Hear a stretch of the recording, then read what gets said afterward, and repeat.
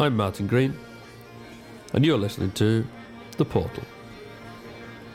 If I were you, I'd stick some headphones on at this point because, as ever, it's all about the lows.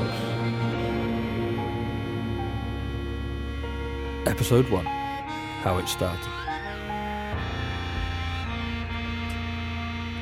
This is a story about Angela, Etheridge, and me. It's about why I needed them, and about how I found them. And it takes in Morris dancing, narcotics, obsessions, both healthy and dangerous, loads of music. It traces a direct connection from some long-forgotten recordings of folk music in the 1940s to a rave in a disused pig-gutting factory in Essex in 1988. Let's start with why I needed them. Like all things, it came in waves. A wave can be described as a disturbance that travels through a medium from one location to another location. Life is full of waves, massive waves of unconsidered emotion at unexpected moments, and waves of sound which are invisible, intangible, but yet undeniably real. And waves of behaviour, patterns that fluctuate on a cycle. And if you learn how, those waves are controllable. That's how come you can hear my voice. We've learned to capture them.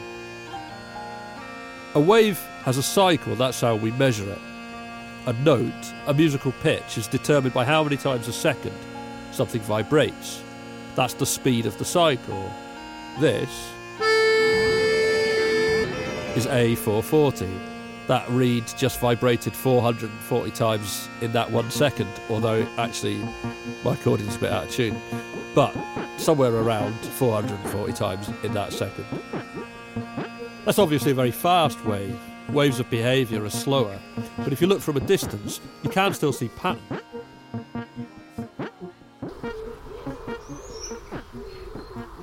It's 5 a.m, May Day, 1988. And my dad's got me out of bed before dawn to dance in the new season with the Morris dancers on a hill in Cambridgeshire. 3,000 years ago people lived on that hill. And I found out recently that there have been raves up there. But that morning, it was pretty sparsely populated. 6 dance, 2 play music, plus the Fool, and the Top. The Top is like a mascot for the Morris team. And for anyone that doesn't know that word, it just means ram. The Top in my dad's team was a puppet head on a pole. It's actually made from a squeegee mop, so its mouth would open and close. I've always hated it. Furry face. Once white, it was now filthy grey. With a crooked mouth, lines of stitching where its eyes should be, and no body, just sackcloth hanging down from under the head that enveloped the person holding it. The tallest dancer in the team would dance as the Top. 6 foot of man, 4 foot of beast. That's 10 foot of Top towering over me. It's just a man in a costume, my mum would say. Aye, but so are the Ku Klux. We don't need to be told what to fear. But she's right. I'm 9 years old now, I shouldn't be scared of the Top anymore, it's just a man in a costume. At least when I'm awake. And that was the first day I asked myself, but how can I be sure I am awake? That morning, the shouts of men, bleary-eyed and pushing through the hour to present enthusiasm to each other for the task in hand.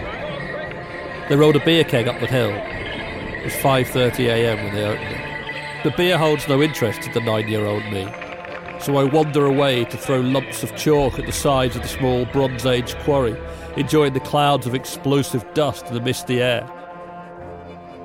I threw so much chalk at the wall of that quarry, for a moment I couldn't see anything else but a beautiful white cloud suspended in the mist.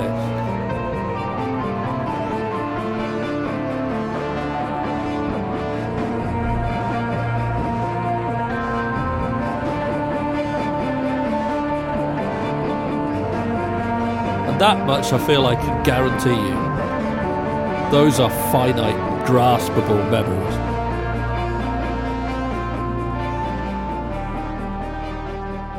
What comes next is hard to know, Like overworked clay, I've revisited these thoughts too many times, and each time they lose a little form.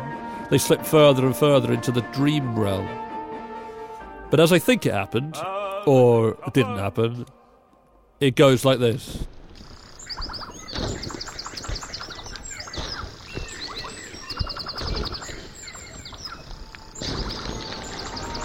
The dust clears and I can see movement all around me.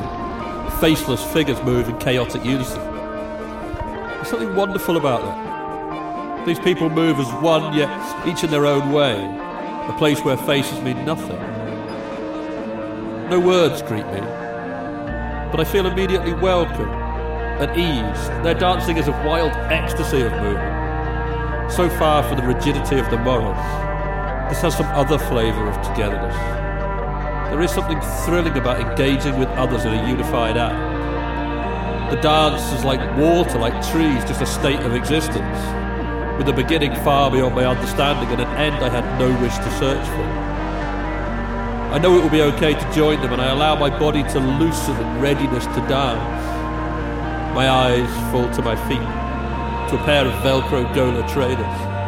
I feel for the first time free enough to give myself over entirely to the experience, to join this herd. But when I look up, sackcloth at my face, the Tut. 6 foot of man, 4 foot of beast, 10 foot of Tut towering over me. How does a creature with no eyes stare? Crooked, stitched mouth seems to be smiling at me. The herd begins to dissolve into the chalk cloud air, and I rush to be with them. But the Tut blocks my path. There seems no way round it. The herd mere vapour trails now. I try to outstare the eyeless face, and the Tut steps forward. I run.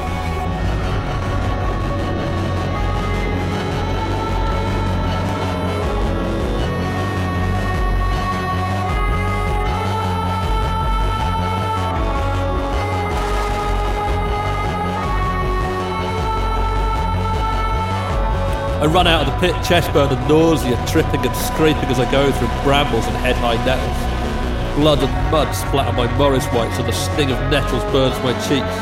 I run back to the Morris dancers, to my dad. And the Tupper stood over me ever since. It has invaded my dreams every sober night of my life since May the 1st, 1988. Its power seems to come from keeping me on my own.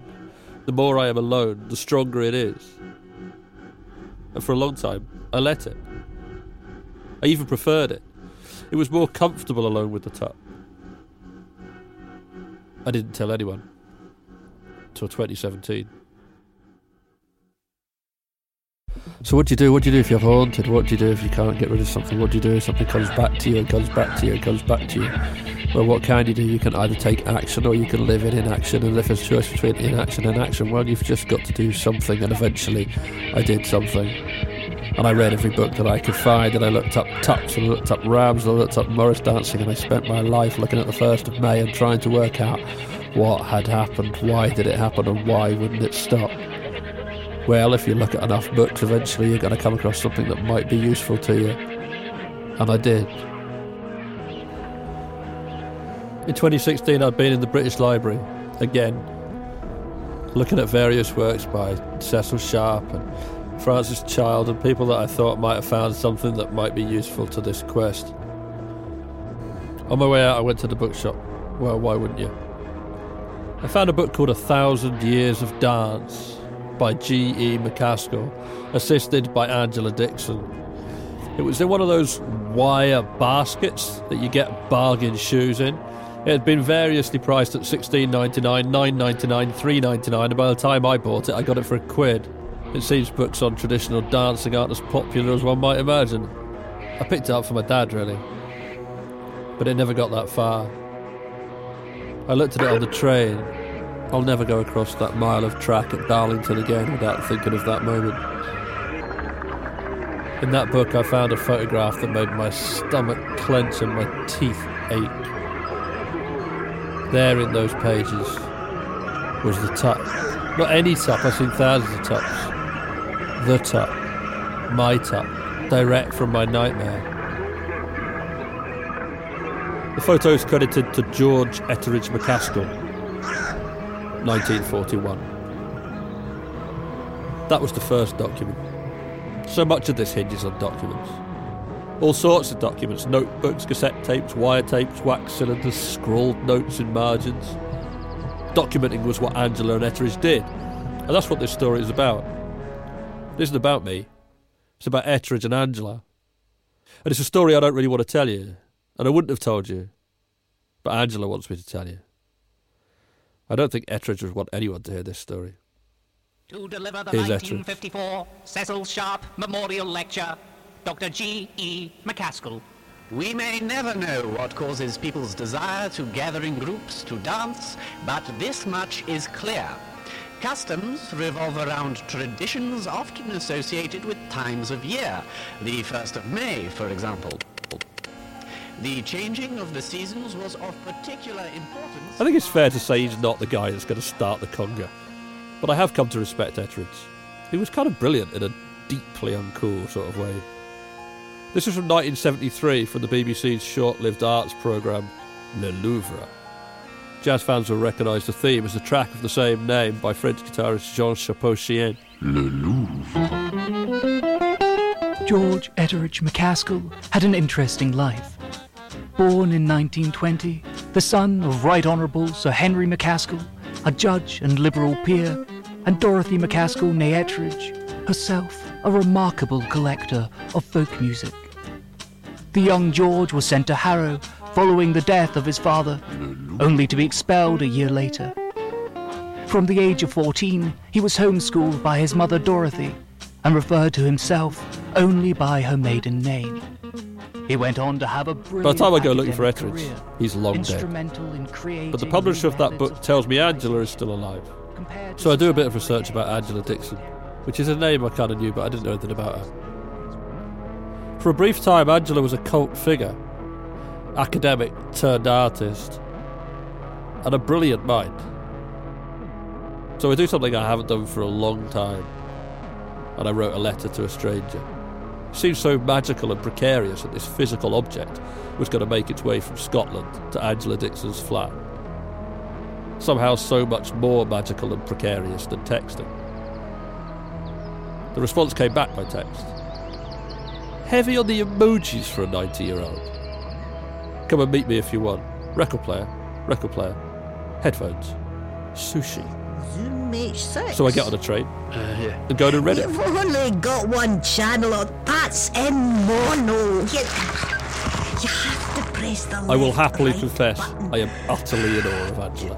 Here's your lugs. It's all about the lugs. This is a woman that taught George Martin how to make tape loops. She was the first person to put an entirely sonic exhibition in the Museum of Modern Art in New York. There are rumours she snogged Hendrix in a loading bay at the Albert Hall. And it turns out she's a bit of a raj. I've modded my hearing aid and I can hear a bat piss in Bradford now, so you may as well speak up. So, what do you want to talk about? For the first half hour, I just spouted nervous, sycophantic nonsense at her. But she was keen to get to the point. I shall be dead for a very long time and alive for considerably less, so if we get to the nature of your interest quickly, that might be good for the both of us. The top. I want to know about the top. I've got a problem. I think maybe you could help me with it. The top. Yeah, the ram's head thing from the Morris dance. You know the thing I mean? Like the photo in your book here? Yeah, I know the thing. Etteridge did some work around it. I've got a problem. I have these dreams about it.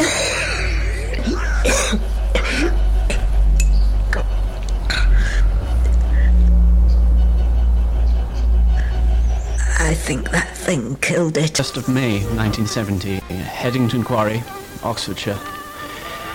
We see Sixth plus the Fool dancing in standard formation, very much in the style of... Angela, I'm recording this version of The Cuckoo's Nest. You said you liked it, but I think it's a variation on them. I'll be honest, Angela, I just wanted to speak to you. I feel I'm seeing it a lot. see it so much, and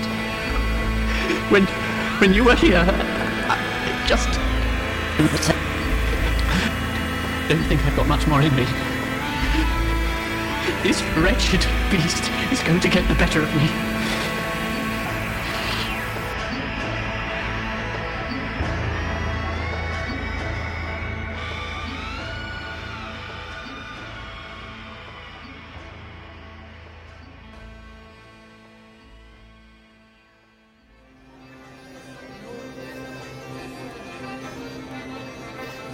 Thanks for listening to episode 1 of The Portal, and hot damn, I don't mind telling you that I am intrigued.